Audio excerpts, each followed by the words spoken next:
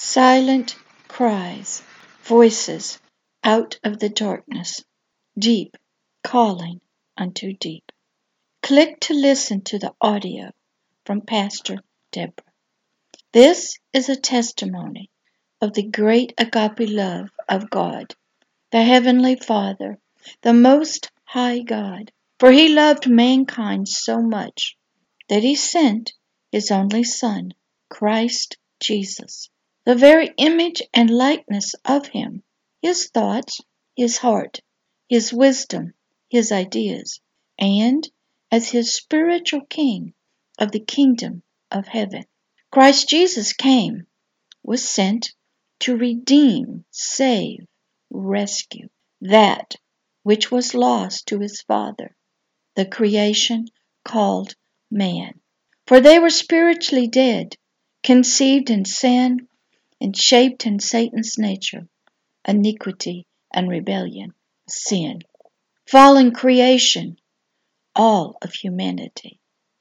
The love of a loving Father's heart, lost to Him, without the spiritual connection to Him, the Holy Spirit, dead to His agape love and mercy, fallen from righteousness and the kingdom of heaven's rulership on earth, fallen into the waiting arms of another, a new Father who took what did not belong to Him and became the new spiritual father, Satan, the adversary of God, of fallen human spirits, souls, and their physical bodies, the tripart kingdom that had belonged and was governed by the government of the kingdom of heaven, spiritual creation, man, and his three-part nature, his kingdom to rule,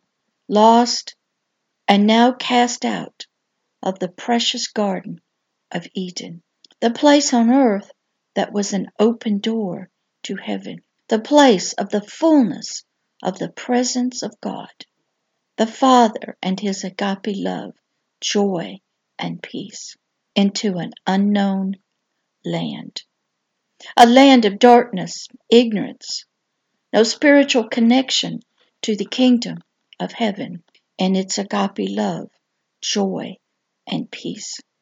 A land, a kingdom, the three-part system of man, spirit, soul, and physical body, now living in and dominated by the nature of sin, rebellion, and its sting of the fear of death, and tortured, afflicted, oppressed, held in slavery in all three areas of his life, spirit, soul, and physical body. Unseen chains and fetters tying them to an unseen matrix of control.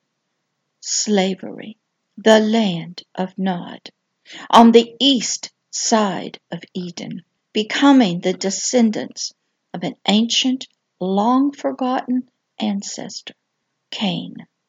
Here, the kingdom, the land that Cain would live in, out of the Garden of Eden, banished from the voice of God for killing his brother Abel and lying about it and living now in the fear of death. A fugitive and a vagabond, wanderer, spiritually homeless shall you be in the earth. And Cain said unto the Lord, my punishment for killing my brother Abel in jealousy and anger, because I felt your rejection over my sacrifice of grains and wheat, when I knew you desired the sacrifice of blood, an innocent animal, which would be a forerunner of the coming true sacrifice, the Lamb of God, Christ Jesus, of which my father Adam taught me about when he sinned. And you killed an innocent animal to cover him up, because his glory, innocence, brightness, and honor and dignity, the kingdom, the rulership, authority, and dominion that was shining out from the center of him, and out through his body of the earth was gone, that he had in the Holy Spirit gone, lifted off due to his sin of disobeying your command of do not eat of the tree of the knowledge of good and evil. For if you do, Adam, you will surely die. By following his helpmate, woman, who became my mother, Eve, the mother of all that was living, the flesh. And then trying to hide this from you, then lying to you about it, is greater than I can bear, carry, endure. Behold, you, O God, have driven me out this day from the face of the earth. It too will not be pleasant, fruitful, friendly, affectionate, abundantly producing for me, my friend and supporter. And from your face shall I be hid. Because of my sin, you will not be able to look at me with your face, the place of my relationship with you, and the place where you speak to me from. And I can see your eyes of agape love for me, and feel your tender kisses of tenderness and comfort. No, you have had to turn your face from me because of my sin. If I in my sinful state looked upon your face of righteousness, of holiness, of glory, of the light in which you are and live in, I would be forever consumed and forever destroyed. But maybe one day this will not be the relationship between us. But for now it is. And I, Cain, shall be a spiritual fugitive, always running, fleeing, hiding, living in fear of you and from the righteousness of the law of sin and death, because I do not want to suffer the judgment of my actions against you and my brother Abel, and a spiritual vagabond, homeless, valueless, dirty, and without honor, not a part of a family, an orphan in the earth. And it, all these words of my heart, my spirit and soul's consequences, punishments, for killing my brother Abel and hiding it. I thought denying it and not taking the blame for it. So now that when every one that finds me, they shall seek to slay me, for I will live in the fear of death all the days of my life. For I deserve death for killing my brother Abel.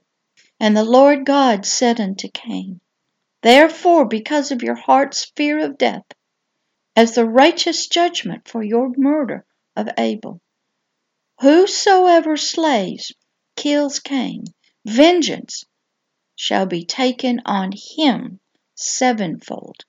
For only I have the legal right to apply the punishment of death unto Cain, not any other one.